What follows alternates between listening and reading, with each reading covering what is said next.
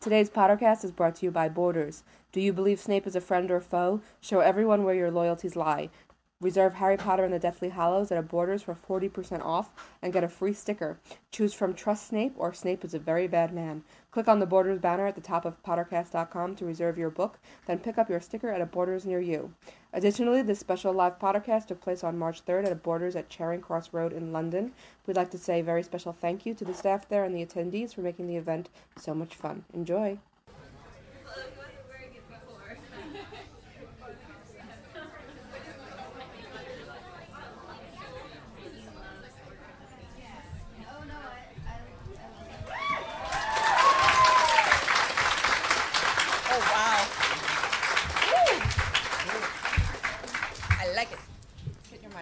Yeah.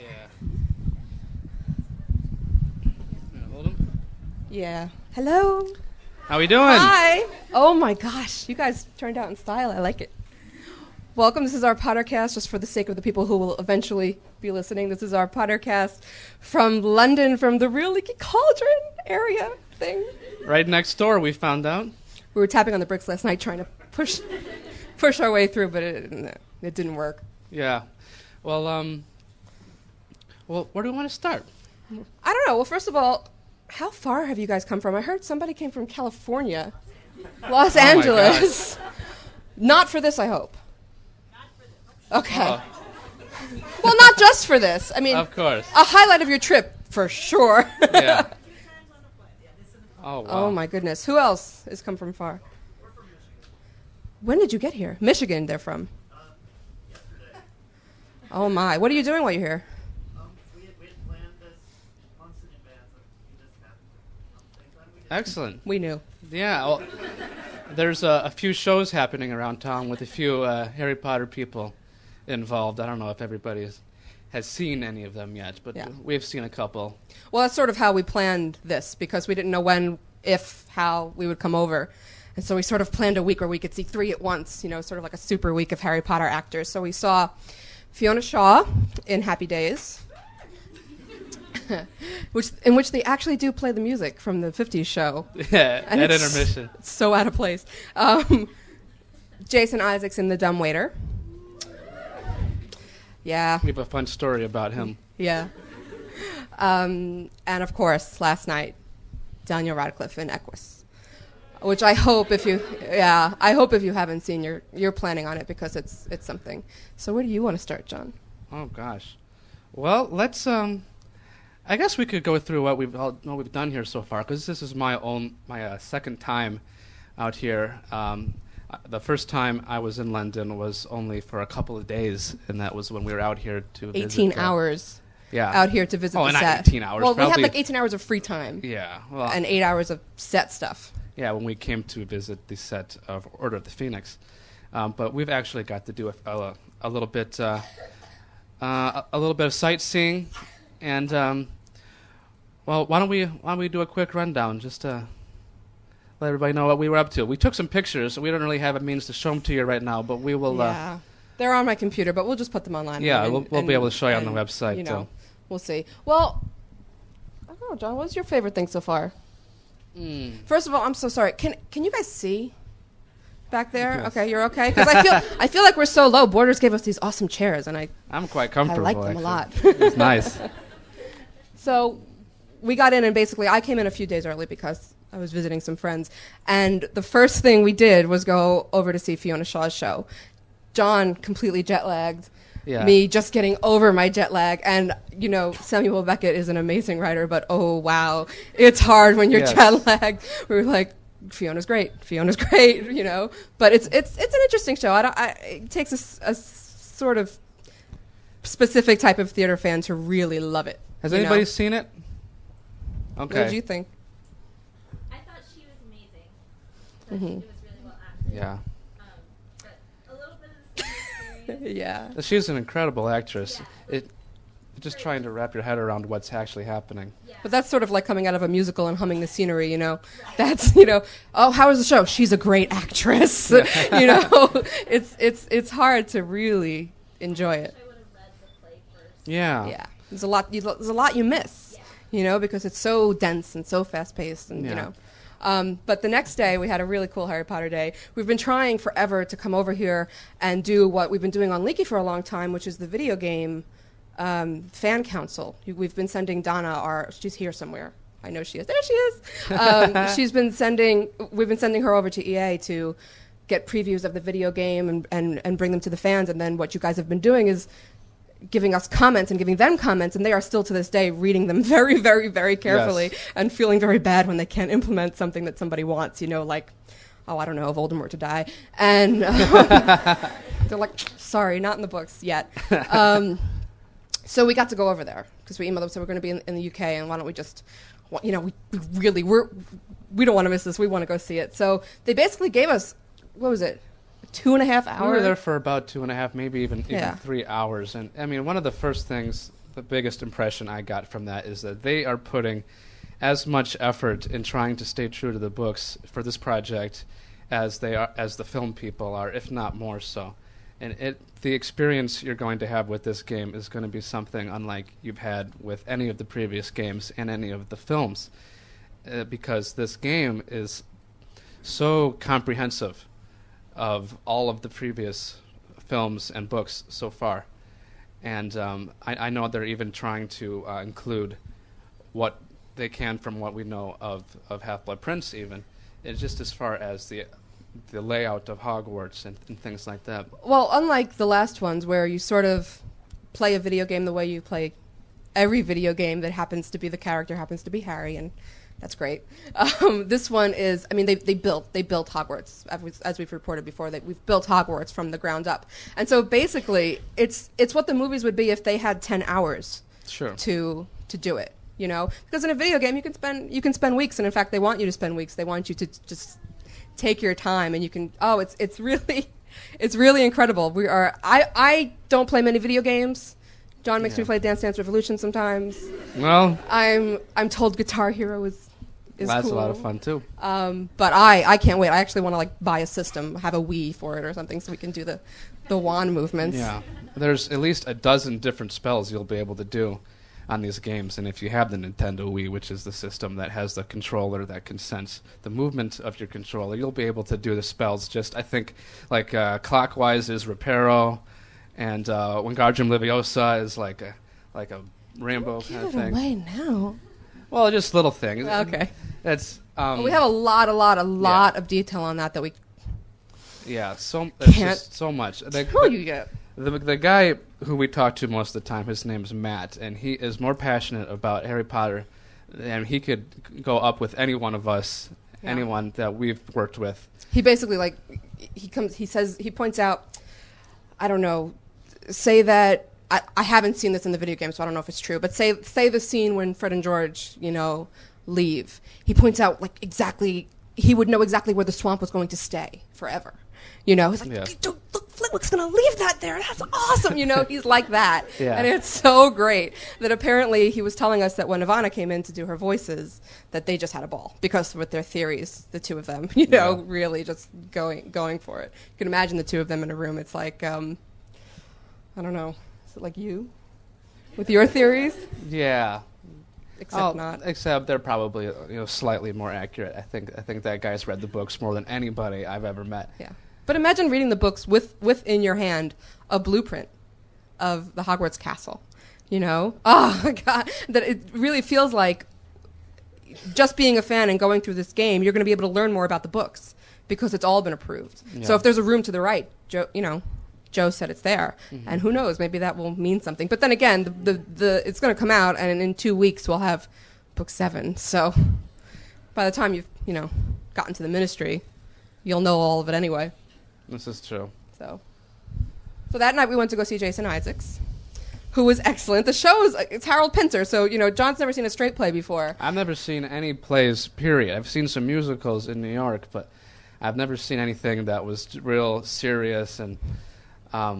Real no music, no music, nothing to dance to. Like we come into that show and they're already on stage. They're laying in the 2 beds, and it's just a very simple set. And I'd never seen something that wasn't this huge production. So, both shows, Jason's and Fiona's, are very like we said, character-driven shows. They're going to be very straight level-headed shows, and you have to really, really pay attention to really enjoy it. But Jason did Well, such a good job. yeah. The acting involved in that play is pretty. Well, the thing is, incredible. I felt so bad because John's never seen a straight play before, and I say this with no. It's really hard to be introduced to straight plays by Samuel Beckett and Harold Pinter, like the most, the most sense. Like, couldn't we get a Neil Simon? Couldn't we get a farce? Couldn't we just have some fun? So I felt, I felt sort of responsible for making your first week of theater. But then we saw Equus, which is again very dense. Peter Schaffer, he did Amadeus, and it's almost a novel to read. There's so many words and so much going on. Richard Griffiths was out. He had an understudy. He has the flu. Come all the way out here, Vernon. So his understudy was on, but his understudy must have not expected to have to be on so fast, and he was reading from his script the entire time. Yeah. I felt, I don't want to be mean and he did well given the time crunch and whatever, but it just felt like, put it down. Come on. Yeah. Probably better that he didn't put it down, or the Right, show or had he taken would've an been- extra half hour. Once in a while you heard like a prompting, but all things considered, he did very well. But Dan, yeah. He is in his element there. It's unlike you've ever seen him before, and obviously in more ways than one. But just wow.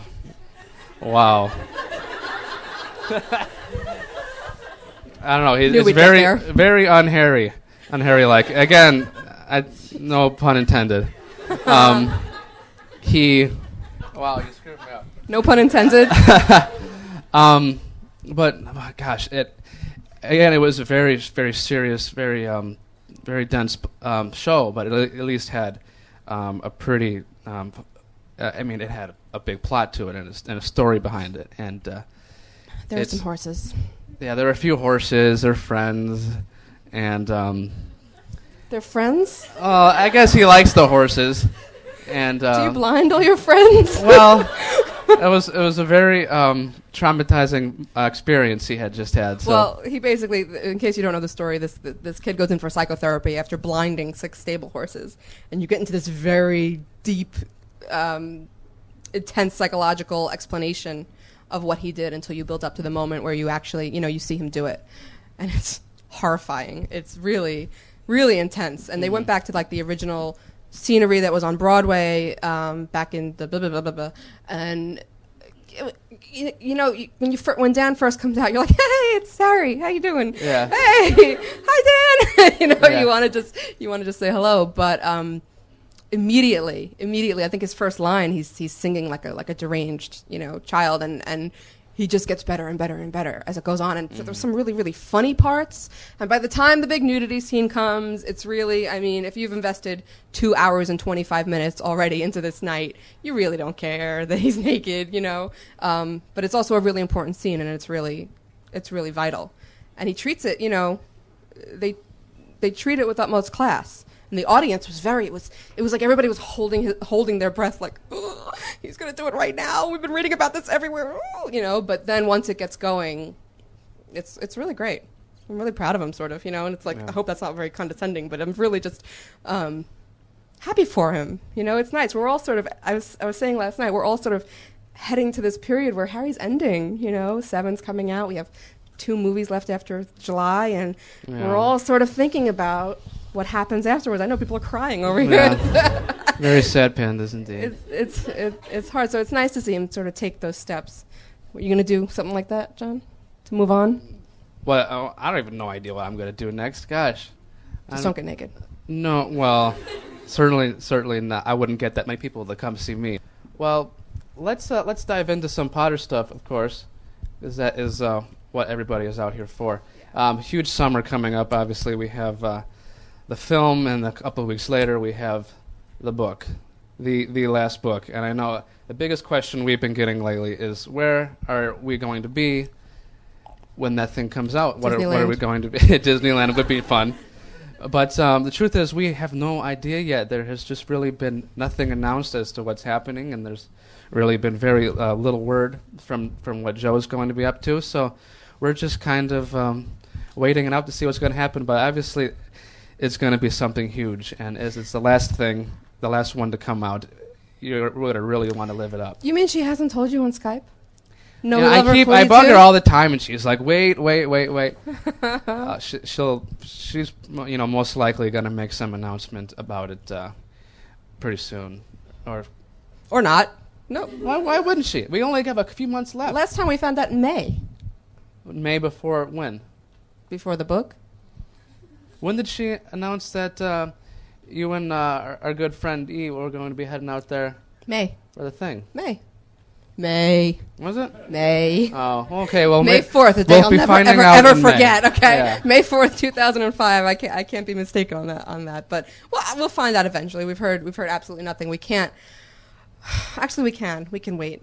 I Yeah. can wait. Who else? Who's with me? Who can wait a little while? Of course. Yeah. Well, I'm just- how many of you would be interested in heading to something huge, like a big migration over to, we're in some the castle by the way.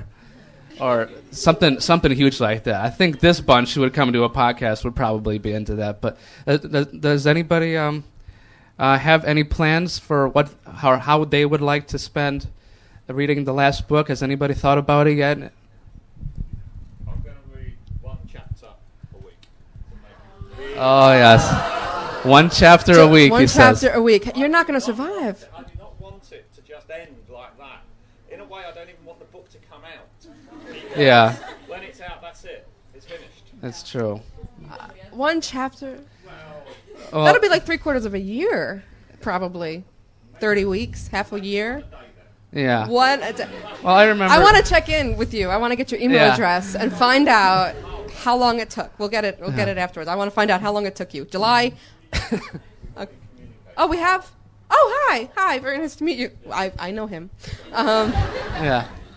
I'm going to check with you. July 22nd. I'm going to guess that July 24th you're going to be done. Well, I remember I had He's swearing no. the very best intentions of trying to make the last book go by as slow as I could, and I knew Melissa was out there speed reading the whole thing. Just going So I'm like, I was sitting there with my sister, who I read Phoenix with together, and we decided that we were going to read one chapter and stop and talk about it, and then keep doing that. And we did that for about 9 or 10 chapters, and then I kept looking over to see where she was, and we tend to read at a little different pace. So sometimes she would stop early or finish early, and then I'd finish early, and then eventually, by like chapter 10, I look over at her and I'm like, "You want to keep going?" And she's like, "Yeah, we're gonna keep going." So Forget that. I really want to try, no matter where I'm at reading this thing, to really take my time with it. No, I don't. I don't know why you wouldn't want to. I want to, but there's no. Yeah, I want it to last as long as possible, but when you have that book in your hand, that's it. It's over, No, it's like- right? That's it. You just See, keep going. I compare it to like most things. I compare it to food. So if you're spending, Surprise. think of spending days on this huge, feast, and it's finally finished. It's the best thing you're ever going to taste, and you scarf it down in 5 minutes, rather than spreading it out and just tasting every little bit of it.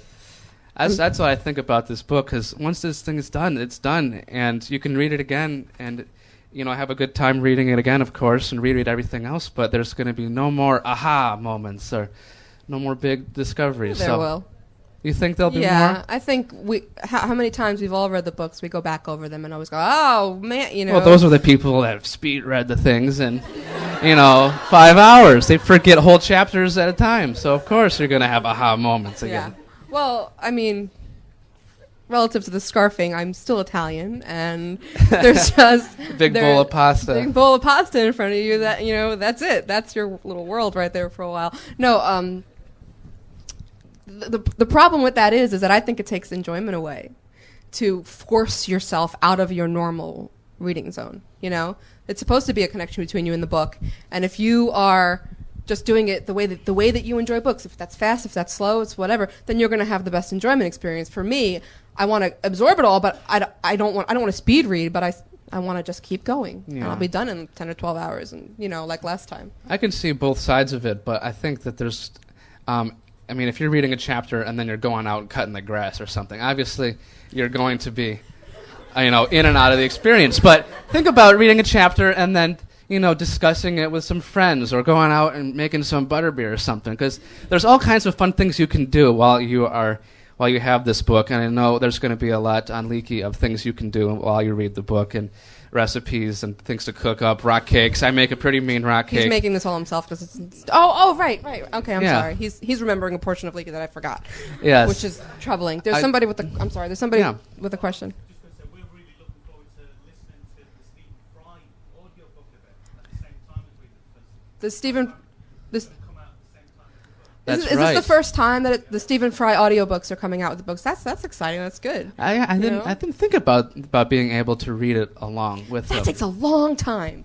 A very long time. It's like 1,700 CDs or something, and you just, I'm sorry. Oh, I just have to say, I listen to the books a lot on tape, and it's just as absorbing as the books are. Like, I find that, if I have to write a paper, it'll be delayed because I'm listening to Harry Potter. Sure.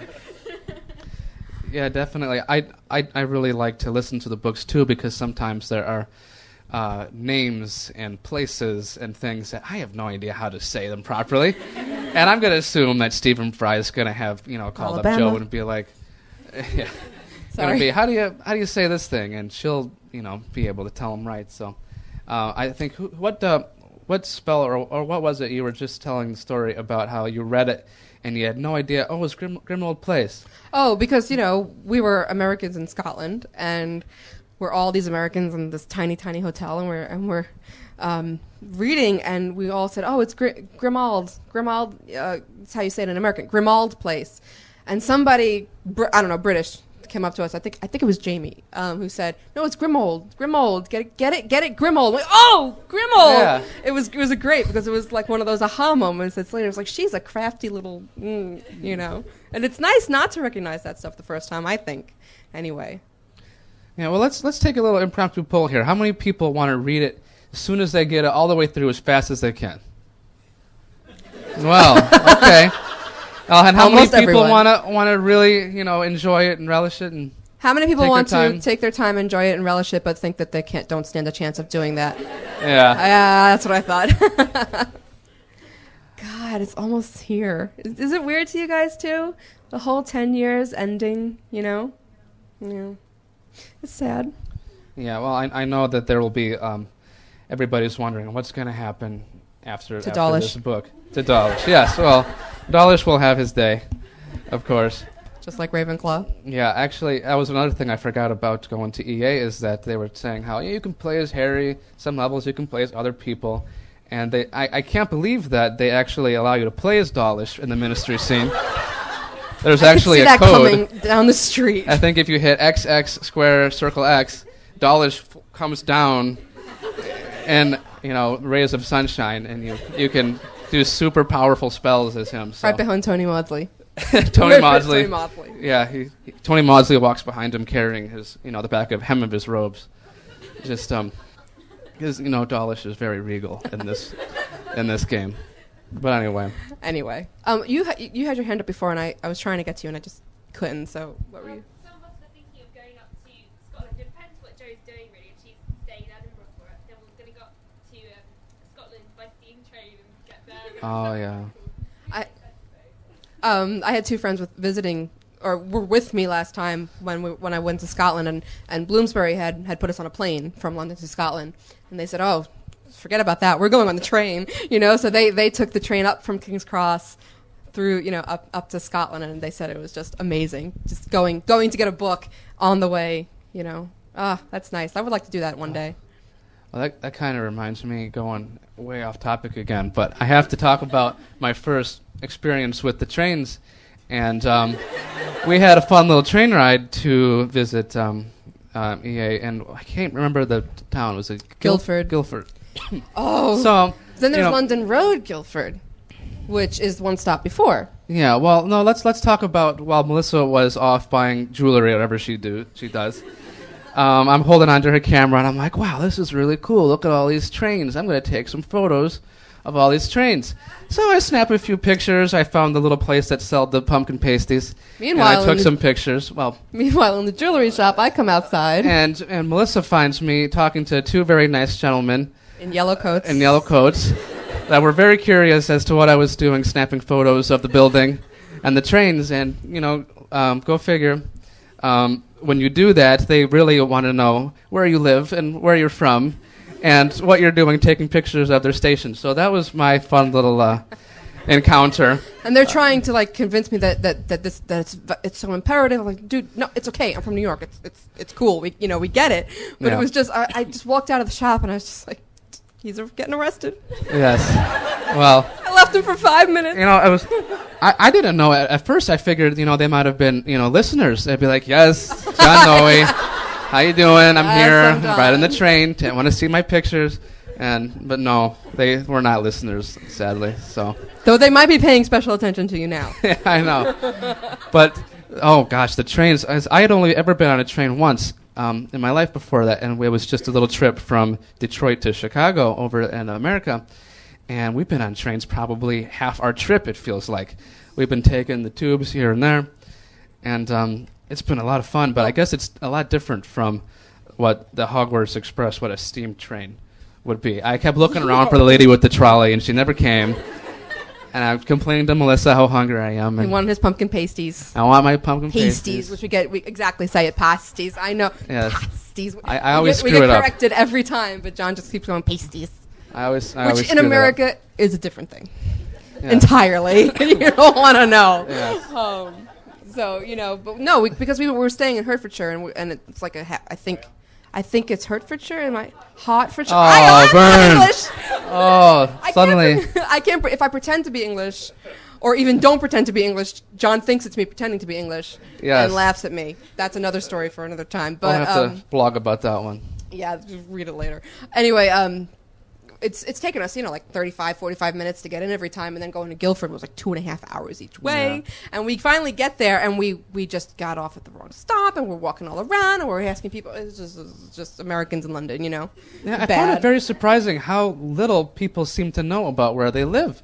Because you ask them, where's this street? And they're like, oh, well, gosh. Yeah, you guys don't really like the street signs. Yeah, no. Oh, it's been seriously. Where's the street sign? I And guess- it's like buried between two windows, Yeah. like up the road. They figure if you need the street sign, then you don't really belong there, and you don't need to be there. So Forget you. either figure it out or go home. Or garbage cans. You're not really fond of those either. It's Yes. not that it's dirty or anything, but you can't find a garbage can. People put bombs. I know. Oh but, my gosh. I think in New York we just take the risk. We just, Yeah. bombs or a dirty city. Let's I not had- have a dirty city. I had to. I felt terrible dropping all of my cans of was it fizzy, not soda. Not English. Is it fizzy, right? Yeah. In the little phone booth because I had nowhere else to put them. We were trying to go into Equus, and there's no trash cans in Equus. And I'm lugging around all of this stuff because I like to stop at every little place to try as much British food as I can. So I have my bags of things, and I walked in and I see all this, trash in the phone booth, and I'm like, oh well, all right. Well, maybe it's somebody's job to clean these things up. So Okay, I didn't see any of this. Yes, So well- he must have been like, Melissa's gone. I'm going to put Yeah, that in the they're because I was like, probably don't off- put that in the trash. off buying I'm shoes carrying or empty something. soda cans around all week because I can't find a garbage can. So I got all my bags and I've got a soda can. But why don't we? I'm sorry, we're way off topic. Why don't we do some questions? Let's and- venture and back such? into Power World here. And what's on everybody's mind? What's everybody really hoping to have figured out? Well, by I the have, time I they have to the say book? first, you guys have some high expectations. Yes. Because we're from America, and that's the second home of Harry Potter. But you guys are like the mothership, so Yes. I'm. You got to show us up. I just went through all the books again. Okay. Weeks ago.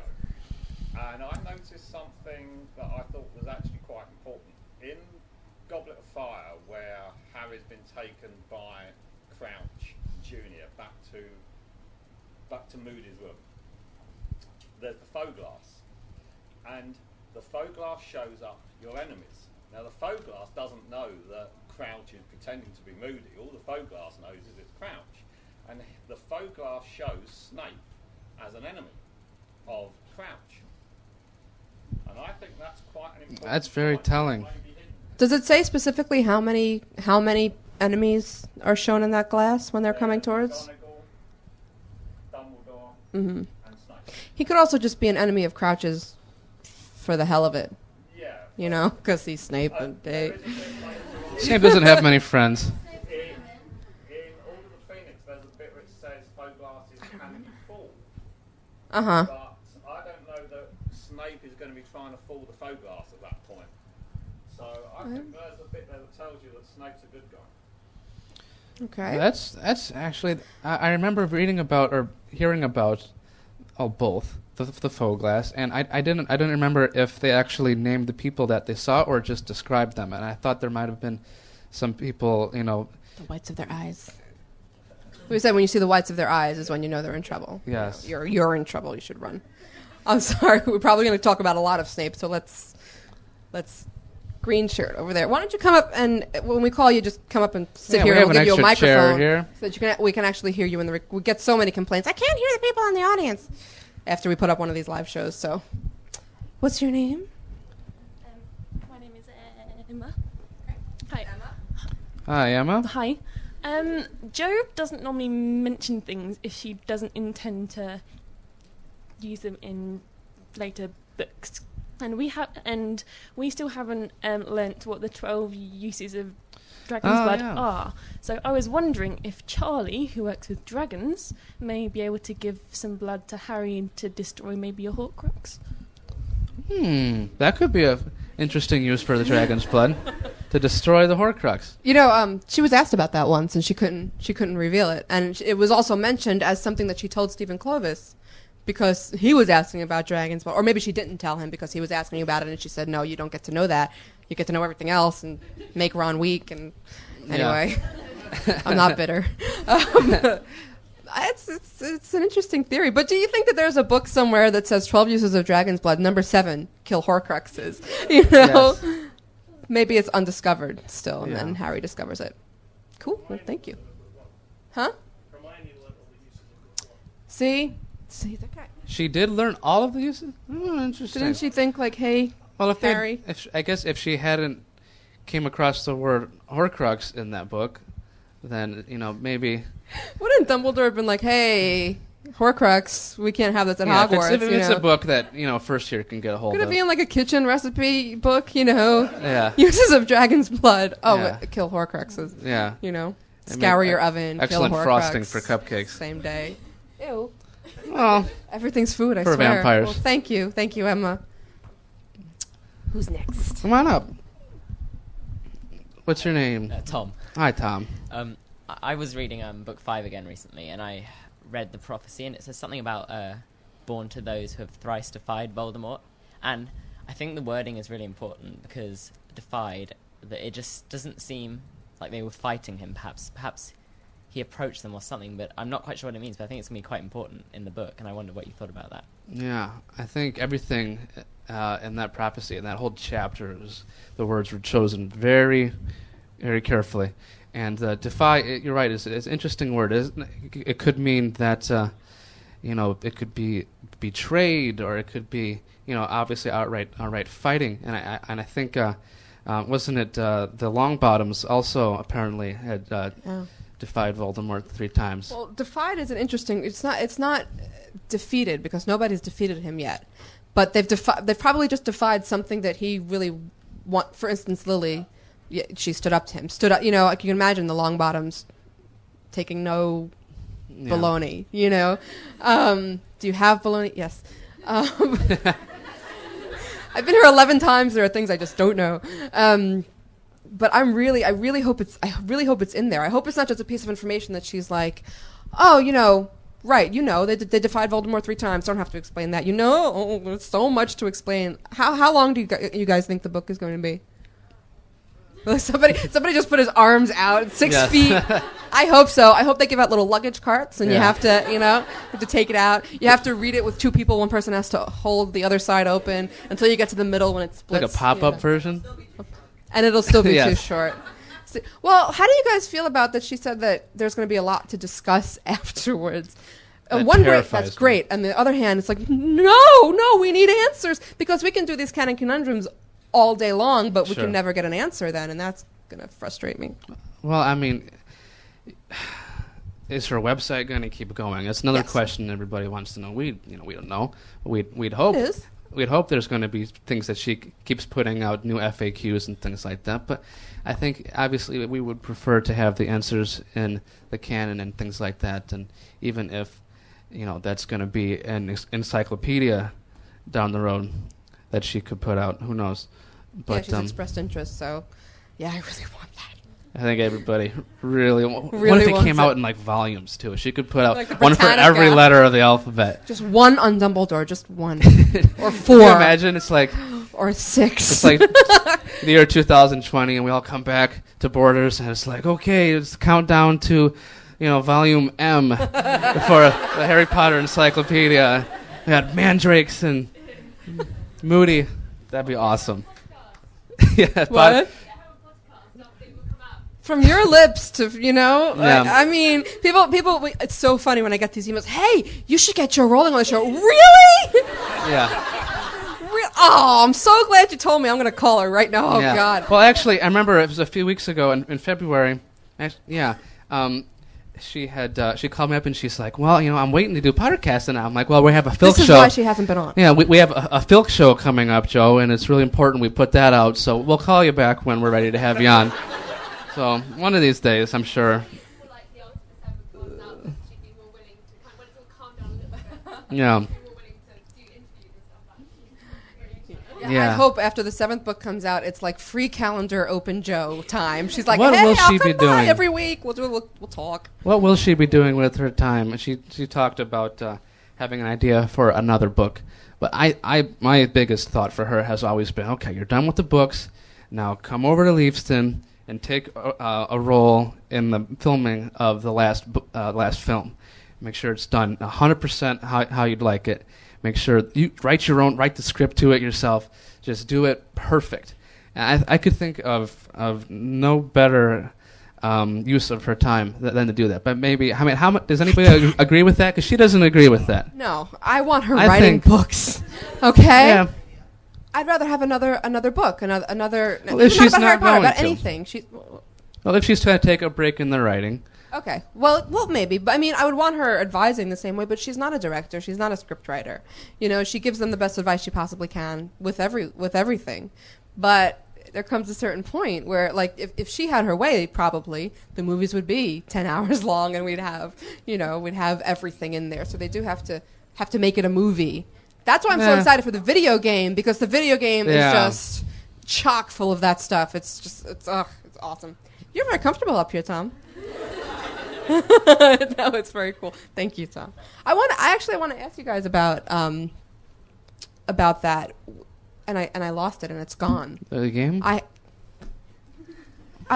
lost my train of thought. It's gone. Hogwarts, like the Hogwarts Express. What, I'm sorry. About the video game? Film? No, there was something. Joe? There was something I wanted to ask you guys about, and it will come to me about 3 minutes after the podcast ends. Oh. It's the way it goes. Well, All right, who else is thinking about anything about what they All the way in the back with the. Yeah, she's gonna come up here. It's gonna take a second. Maybe my brain will be jogged back into cognition before she gets here. What's your name? Casey? This is Casey. She's got a very pretty scarf on. Oh, thank you. I'm bad at public speaking, but I have this theory that there's an opposite to Horcruxes. Basically, that if you do something so selfish that your part of your soul is ripped out, that if you do something so selfless, like Lily dying for Harry, that the same thing kind of happens, that you lose part of your soul. And I have this weird theory that Harry wasn't born with green eyes. Sorry. But I'm good. Yeah. So Harry wasn't born with green eyes, but when his mother died and sacrificed herself for him, that the green eyes are what was left of her sacrifice. That's very interesting, and I think I remember. I just had my first nephew in our family. Charlie was born, and he's got these bright blue eyes. And I thought I remembered hearing something about all babies have blue eyes, and then eventually they develop another color. And it's interesting that they describe Harry as having these bright green eyes. He was a year old. Well, no, but I thought he has always had these green eyes, and. But the thing is, before he was famous, nobody would know that he had green eyes. Before he was famous, nobody would know that he had green eyes? Before he was 1 year old, like Right. know who Harry Potter was. Right. So only afterwards do people know that he had green eyes. Except Dumbledore. I don't know though. Because he would have been watching because of the prophecy.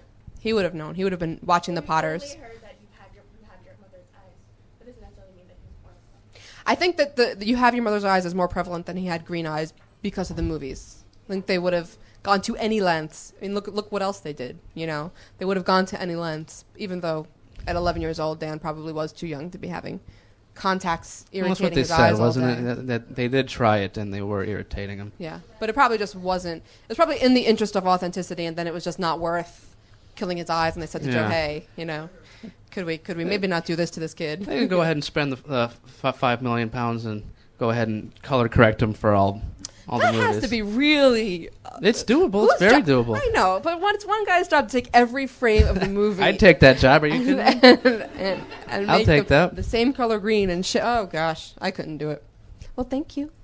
It's interesting what you say about the opposite of the Horcrux, because I've had a similar thought once in a while that she's always talking about how there's always a reaction to an action. You can't do something without having an effect. Yeah. And she was very careful to plot that out about her magic, which it makes me think that there's an opposite Horcrux effect, that you can actually do something, because you've done something so evil to make a soul, you can actually do something so good to repair it. Mm-hmm. And, you know, I'm having a theory right now. Maybe, I'm sorry. Woo! I like it when this Woo! happens. Maybe Harry doesn't find all the Horcruxes, but he does something so good that he heals one part of Voldemort's the last Horcrux to Voldemort's soul, and then he's able to kill him because it's all in him again. Like you can counteract the evil.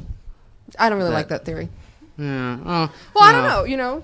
All right. Who's next? There's a girl pick- right. You want to pick Go up? ahead. Go ahead. No, let's have another boy come up here. Okay. I always say at these podcasts, it's a bunch of girls, which is cool, Well, but not very few guys well, come it's up. really interesting. Can we get you and you to stand next to each other? Do you two know each? Come here. These two boys do you know each other at all? Face the crowd. It's the weirdest thing. Separated at birth. Here, look. He came up. They both came up to me separately. I said hello to him earlier, and then he walked up to me. I said, "You changed your shirt. What's? What'd you do? It's cool. What's your name? No way. Perfect. He looked. Oh my God. Very cool. And your name? Theo. Okay, that's Awesome. less Harry. But Harry, come sit. Take a seat. Yeah, I was just wondering, you know, at the end of the sixth book, where Dumbledore drinks the potion out of the bowl thing, Oh, and yeah. when he gets the Horcrux, you know, and he's like saying, "Make it stop," and it was my fault and stuff like that. I wondered like what he's talking about, because if it's like a memory or something, makes him relive a really bad memory, maybe something like that. I was just wondering, because Well, I remember just hearing recently a theory about what that liquid does, and if it the theory had something to do with having to do with the actual Horcrux itself, and the person who created the Horcrux's experiences or memories, and a lot of talk was maybe that was a memory or an experience of Riddle, and I mean, you could think for hours about then exactly how to interpret all those words, and then the flip side of that is someone thought that it was the experiences of whoever drinks it, and I think that's probably the more interesting one. Is Dumbledore reliving something, and then where do you go from there? What was he reliving, and will we ever find that out? I don't know. I think it might be his worst fear, because remember when we had the interview with Jo, we asked what would be his boggart and what would be his Patronus, and she wouldn't answer. Yeah. And so if it's his worst fear, I always feel like it's that it's him failing Hogwarts, and it's children and Hogwarts being taken under Voldemort's rule, and he feels like it's his fault. If it's his memory, I feel like there was something in the battle with Grindelwald or Grindelwald, as Jo says it, where he failed something. he says like, "Don't hurt them, hurt me instead," something like Yeah. that. So it might be something like that. It sounds a lot like something at the school. And she did say that his family was a profitable line of inquiry, so maybe his family got hurt in the first, Could have Maybe been that's for me why as a Aberforth- child. Maybe that's why Aberforth is a little, Very distant. Well, thank you, Harry. This lady. What's your name? Rosianna. In response to that, I was always thinking that Grindelwald is kind of related to Voldemort in saying like there's something connected to them, and I think there's the guilt of Dumbledore who kind of foresees everything that's going to happen, and he feels guilty that he hasn't stopped Tom Riddle because I think he's so good that he wouldn't even consider killing somebody purposefully, but at the same time he sees all the people whose lives Voldemort has ruined and destroyed, especially more now that the war's going on, and he feels a personal responsibility for that, and he knows that he's aware that he's about to die, but he's kind of thinking back, like, he sees all the terrible things that are going to happen now, but he says, hurt me instead, and he kind of takes it all upon himself. That's what I thought. Yeah. I guess the fear is that he can't do it, for a long time I thought that maybe the other person who created a Horcrux, because we're sure that somebody else has created a Horcrux that Tom Riddle knew about, but only one, was Grindelwald. But if Dumbledore was just still discovering about Horcruxes, or it took him all of these years to think that maybe Tom Riddle had made a Horcrux, then maybe it wasn't Grindelwald, because he would know what it looked like. He would know what it did to a person by that point. I don't know. I always thought it might have been Salazar who had that. That would be cool. The But at the end, Salazar comes out of the chamber. Yeah. Really not that cool. It's like a game where you beat the final boss and then the next bigger boss comes out. It's like, whoa, wait a second. Our princess is in another castle. We haven't been reading about this. Well, thank you. Yeah, Grindelwald just seems particularly evil, and especially if he's connected with the wars, then clearly he is has no. Maybe if he's not even related to the Horcruxes, just his kind of amount of evilness. I don't think you can get there naturally or anything. And then to have somebody like Voldemort, maybe he looked up to him, maybe he was an idol, maybe he taught him in some ways. Yeah. That's what I thought. I read a great fan fiction about that once. It Yeah. was really awesome. But that's another conversation. Yeah. I do expect we'll probably hear a little bit more about Grindelwald in this last book, and I think there's a lot to be said about the relationships with him and Dumbledore, paralleled to the relationship with Harry and Voldemort. And I think, if not, at least at the time of the prophecy, Dumbledore comes to the conclusion that he will not be the one to vanquish Voldemort, that he doesn't have this relationship with him, that somebody else will come along to have it, and that it'll be Harry. I mean, certainly we see that in the Ministry battle when Dumbledore's really not trying to, destroy Voldemort because he knows he can't do it. This isn't his battle. So I think we'll see a lot of. I'm sorry, I get excited thinking about the end, that this battle is coming, Yeah. But how many? Thank you. How do you guys feel about this? Do you feel like she's done a bit of a change up? Do you feel less excited for the big Harry Voldemort battle now than you do for the big Snape confrontation? It's so much more interesting, and it's so much more layered than bad guy versus good guy. Here's the guy who's been killing people. Here's the guy who's, kill him. But I feel like Snape's is going to be, even bigger and even more intense. It's certainly the biggest question, and it's something that I thought recently. It's like, well, gee, it's what everybody's talking about, but how far into this book do you think we're even going to figure this out?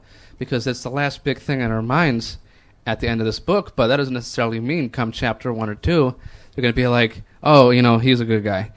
Like, it could, what if it takes all the way to the end of the book? Like, what if we hardly see anything with Snape, and, they go throughout the whole year wondering, what's going on with Snape, and then the last battle comes and you see Snape, and you just kind of look at him, it's like, okay, good Snape, bad Snape, and he's going to be like, good Snape, and everybody, yay, I don't know. I don't think we're going to figure it out right away. I think it'd be cooler if we didn't find out right away, because it's just going to add all this suspense to the book. Well, it was shocking at the beginning of the 6th book when we spent a whole chapter with Snape immediately. Yeah. And we should have known immediately that he was the Half-Blood Prince. I mean, yeah. I remember slapping myself on the forehead after book 5 because on the second page of book 5 is a picture of, in the American editions, is a picture of Padfoot walking out of 12 Grimmauld Place, and you should have known that it was about him, and this was the person, the big death, It just seems so obvious. And then the first chapter of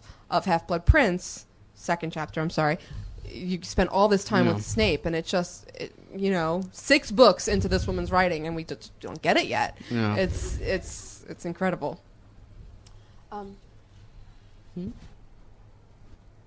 Well, I want to bring somebody up here. We have a friend here that I want to say hi. So our friend Jamie from MuggleCast is here, and I want him to.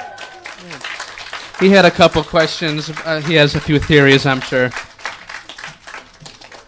We wouldn't let him get out of this one. Just, no way. So here, I'm going to give my mic to him. Thank you. Who's next? Oh, wow. Everybody's a little intimidated by the Jamie. We got a wand in the air, it looks like. I just say it's good to be back on home soil, finally. Yes. You're always in America. That's the problem. And to hear some good accents again. Oh, my God. Oh. That's awesome. I'm not sure if this will actually turn up in the books, but it could be in one of J.K. Rowling's notebooks somewhere. But I have a theory about Neville. Okay. That, there's something called dyspraxia, which works the same way as dyslexia. But it affects coordination and memory. And I really thought that Neville seemed like some of these things, like has difficulty judging how to behave with other peers. Difficulty walking down the stairs. He keeps getting his foot stuck in the stairs when the missing stairs. And when we first, one of the first times we see him in book 1, he has his robes fastened underneath his ears, which shows that has difficulty dressing. Often anxious and easily distracted, falls over frequently, avoids PE and games. Does badly in class, but significantly better on a one-to-one basis, which is like the DA. Unable to remember and or follow instructions. Yeah. It would be just like her, too. Yeah. Mike. So we're never going to say anything. Yeah. But, sorry. Mike, sorry. Smack me with the microphone all week. No, it would be totally like her to make it very scientific and make it makes sense that he's this way in a medical fashion, but never really, Yeah, but it wouldn't be address mentioned. it. Yeah. It's certainly. She was a teacher, so. Neville. I'm sorry, Neville. It's Neville. Yeah, I think she fleshes out these characters so much in these notebooks that we know about, and who knows, maybe she had something like that in mind that will probably never have it spelled out for us, but it probably would be a good way for her to write a character if she knew about more things about this character and can keep a consistency in that personality. Thank you, Luna.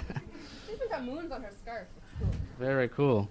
I have a request. Do you have to finish this? No, I was just going to say that I think that it's a very good point, but I point to the fact that his parents were, tortured into insanity, and I think she's been sort of talking about that throughout the entire series and the effect that has on people and the effect that the sort of death of your friends and the sort of death of your parents has on you, and I point to that. But she's also she's the patron of MS Scotland. So I think it's very close to her heart. So that could be something as well. I want the best theory in England. Who's got it? Oh, come on. You guys are England. We got a hand back here. Come on up. Yep. Come up. Best theory in England coming up right Here it now. I'm so excited. Spoiler alert. Oh my gosh. That's from the very, very first podcast. We never used it again with a spoiler alert. Like you're walking into a restricted, contaminated area. Okay. Yeah. Hey, hold on. Here. Hi. I've got a question and a theory.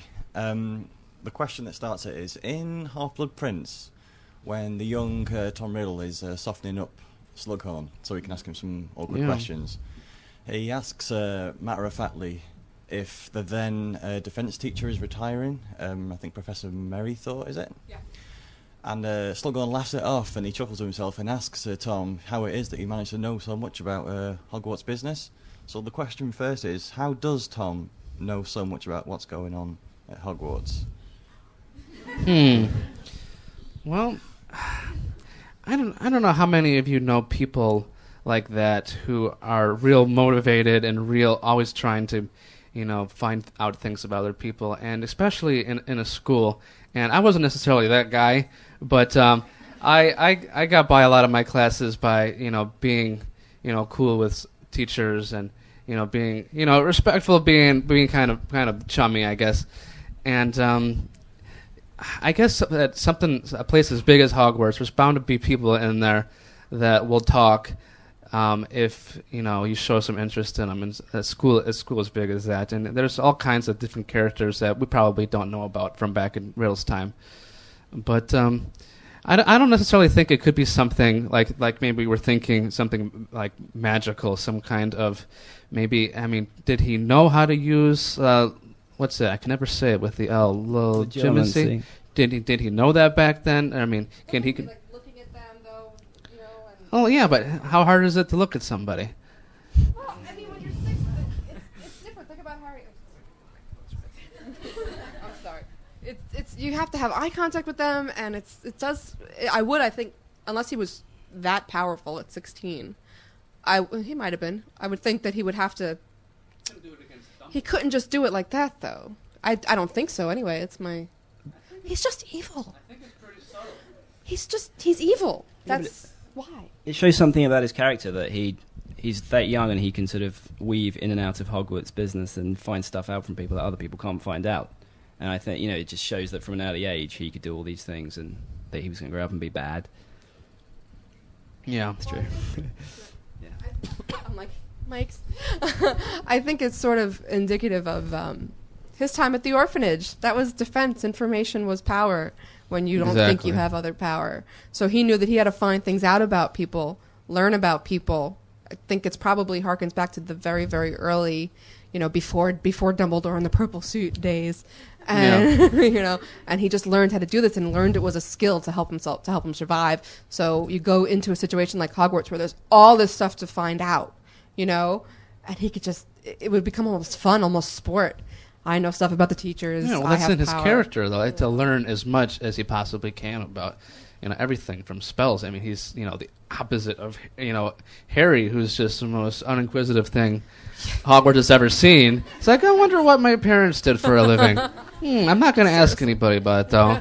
Until book maybe 7. I'll wait till I'm 17, then I'll be curious about it, We hope. Yeah. Well, Gosh. you said you had your theory, too. Okay, I've been looking into the history of alchemy because I'm with our beloved Sue. I know. Oh, Sue. Hi, Sue. Second and do a big hi, Sue. Ready? 1, 2, 3. Hi, Sue. Oh, Susie. We have to tell that story in a minute. Yes. Okay. I'm sorry. You sure? Keep going. I do. I was looking into the history of alchemy, and there was a character who pops up in the canon whose name struck me. Harry acquired his chocolate frog card just after he got Dumbledore's in the first book, Paracelsus. And the name struck me because it was very familiar to Parselmouth and Parseltongue. So I looked into who this Paracelsus was, and he lived the same time as Nicholas Flamel. They knew each other. They were fierce rivals in trying to create a Philosopher's Stone. He experimented with snake venom. And I can't quite remember my dates, but he either literally the day before or the day after, he died before Nearly Headless Nick was put to death. The actual day before, I think it is. So Nearly Headless Nick would be a source of information on him. And to cut a long story short, there's a statue bust of Paracelsus that can talk on the stairs that leads up to the Owlery. And so presumably listened too. So I think it's got maybe some connection with Slytherin, and it's been listening into people's conversations. We asked for the best theory in England. That's very good. We just found out that Joe said that snake lore and myth and legend, which makes perfect sense. Well, play a part. exactly, and I've been thinking about this for a while now, and the alarm bells really started to sound in my head. Just recently, what did Joe sign in a hotel? It was a bust statue. Was it? Yeah. Was it? No, it was a statue though, wasn't it? Yeah. Yeah. It could be a nod and a wink, and there's. I like it. Thank you. We have to tell a quick story that we forgot to tell earlier. We saw Jason Isaacs, and of course, asked him to, say hi to Sue, which he did gladly. But remember when we did that big hi Jason? Oh, I don't know if you guys obviously weren't there, but when we did the first Leaky Mug in New York, and we had a big hi Jason, I thought you'd all should like to know that he heard it. He went home and listened to it and says thank you to everybody. So it's very cool, very nice. Okay, next. This guy's wearing a Leaky Cauldron shirt. I just have to. Ooh, one of the first ones. Oh, sorry. I'm Neil from Scotland. So this might not be... You do. You've emailed. This might not be the best 3 in England, but hopefully it's the best one in Scotland.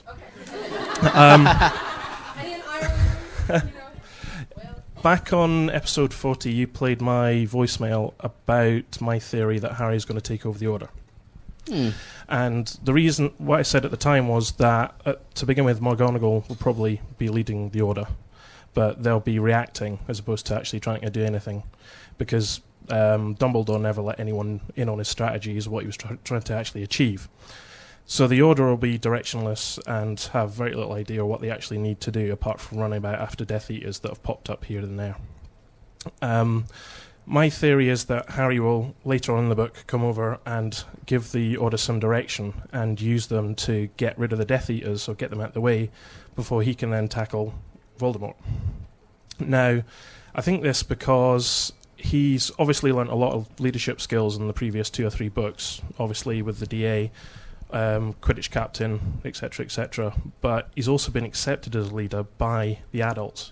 Because in the last few chapters of Half-Blood Prince, when we're in the hospital wing trying to find out what's actually happened during the battle, it's Harry that's asking the questions and getting all the answers. Everyone's talking to Harry. He's getting all the information. He's the one that's then involved in the headmaster's office, and it's him that said, well, no, we're not going home, we're going to have the funeral. Hogwarts has to open, and no one questions him being there, and take his direction.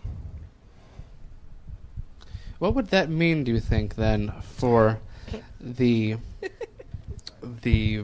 eventual outcome, the final battle that this is all leading up to, for everybody to be following a student into all of this, when we know there are still people in the Order, like Kingsley, for example, who he's the head of law enforcement. It's different, though. It's much different to be the head of law enforcement and be a natural leader and be the person that people. It's how young people become kings. It's how young people, lead armies into battle. He's just a natural leader, and people tend to fall in line. And when you're dealing with somebody like Voldemort, you can't just go by a book-by-book strategy, put your most experienced person at the front, and charge ahead, and you're going to win. You have to have that inspiration, and it's because everybody knows that Harry is the one. Well, everybody doesn't know, do they? We know. No, all of us know, but the people in the Order? He's the only one that knows about the Horcruxes. That's true. So no one else knows how to defeat Voldemort. They can only react to what he's doing. Do you think he's the one that's got to take them over and tell them what they need to do so he can finish the job? Do you think he'll tell the people in the Order that I'm the prophecy boy? I think it'll become clear that... listen to me. No, because he's not that arrogant. Yeah. But he'll... Yeah, he is... Do you think they'll have to hear the prophecy? I mean, he'll be the only one making any progress, and I think the Order will do what he asked them to do, and he will then go on and take care of the Horcruxes and Voldemort. Can I just draw a Lord of the Rings comparison quickly? I'd say that Harry, it's sort of his quest, I can't remember the exact words that Frodo uses when he's talking to Sam in the Two Towers, but it's his quest to defeat to get rid of the Horcruxes, to defeat Voldemort, and it's for him to do. And he might have people there with him, helping him along his way. Specifically, Ron and Hermione, they're going to be with him to the end, and they're going to be with him right up to when he defeats Voldemort. But the Order's there to get rid of the people on the side and make his path clear. So one more comparison: when they go to the Black Gate, and I can't believe that this is a Harry Potter podcast. That's going the wrong way. When they go to the Black Gate to draw out Sauron's armies, to make the path clear for Frodo, I think it's kind of like that with the Order. So yeah, I think Kingsley is our Aragorn. Dawlish is our Aragorn. Come on. Now give me a break. But no, do you think the Order is gonna? That makes sense. That they're gonna kind of clear the path. And I just had a flash of thought of do you think Scrimgeour is gonna be in his way, or? No, he's like that king dude. Right, that king guy. I'm not a Lord of the Rings person. What? Yeah, doesn't he come around at the end? No.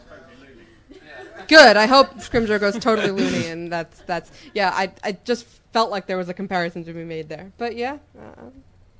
Anyway. So does anyone have any good Lord of the Rings theories they want to share now? Come up.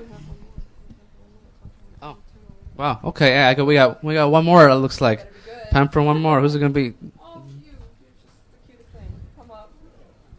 Oh, your daughter's daughter. Emily. I have a question. Do you think that maybe Harry, Ron, or Hermione might live or die in the 7th book? The live or die questions. Oh my. Well, to go through it quickly, I've always said that there's no way Harry is going to die in this book, and I don't think that he would see a very fruitful existence without his two best friends. That said, I think that I'm a little worried for Neville. I'm a little worried for Luna. I'm a little worried. I'm not as worried for Ginny because I think that the book is going to revolve around their relationship and the love in Harry's life. And if if Ginny gets the axe, then that's like saying you are who you are. You are so powerful because of this love, and there goes your future wife. I don't know, how happy Harry would be at the end of that. But what do you think, Melissa? Live. Live. They're gonna live and be happy and have babies, and Ginny's gonna live. And I'm worried about Neville and Luna. I'm particularly worried about Neville when she slammed down the Neville Luna ship.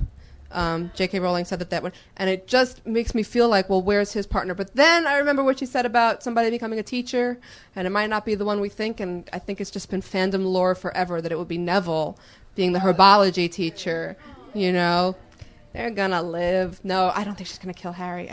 He might come close. Real close. And also, she's been killing people to prepare him for his final battle against Voldemort, so it's pointless after he defeats Voldemort and he's sort of high on his podium, then she kills Harry. Hermione and Ron. It would destroy him completely. So, not that he's in too good shape now. He couldn't do it. Sorry. He couldn't get there. He's gotten there. He needs his friends to get there. So I don't know if she would have them help him get there, and then right before the end kill them when he's ready right now. He's ready right now to bring Voldemort down. So he doesn't need any further motivation. So I just don't know what it would bring, what it would be purpose for. As much as she's been saying how, this can be a very, there's going to be some painful parts of this book, and we've been preparing ourselves for all kinds of sacrifices, and she's even quoted saying, characters are going to die. I really hope that the people that do die are characters that are real close to us, and close to Harry, that their deaths will be something great, some kind of sacrifice. And I know a lot of people were worried for Ron after the chess match in the first book of Ron taking the fall, his piece on the board taking the fall, if that was going to foreshadow something. And I know Joe shot down the entire chess match theory, but I don't know if that meant every little part about it. And if somebody like Ron or Hermione was going to die, and it was done out of a sacrifice and out of love for Harry, that would certainly be a painful part of the book. And I don't know if I would be displeased with that as much as I like the characters. If it's going to happen, I would. No. If it's going to happen, it'd be a very powerful storytelling thing to happen. So I know we said only one more, but this lady came from California, so yeah. And then really, because wow, this is longer than even the longest podcast, and that's saying something. I'll make it fast. What if she does kill him off, but Ginny's love brings him back?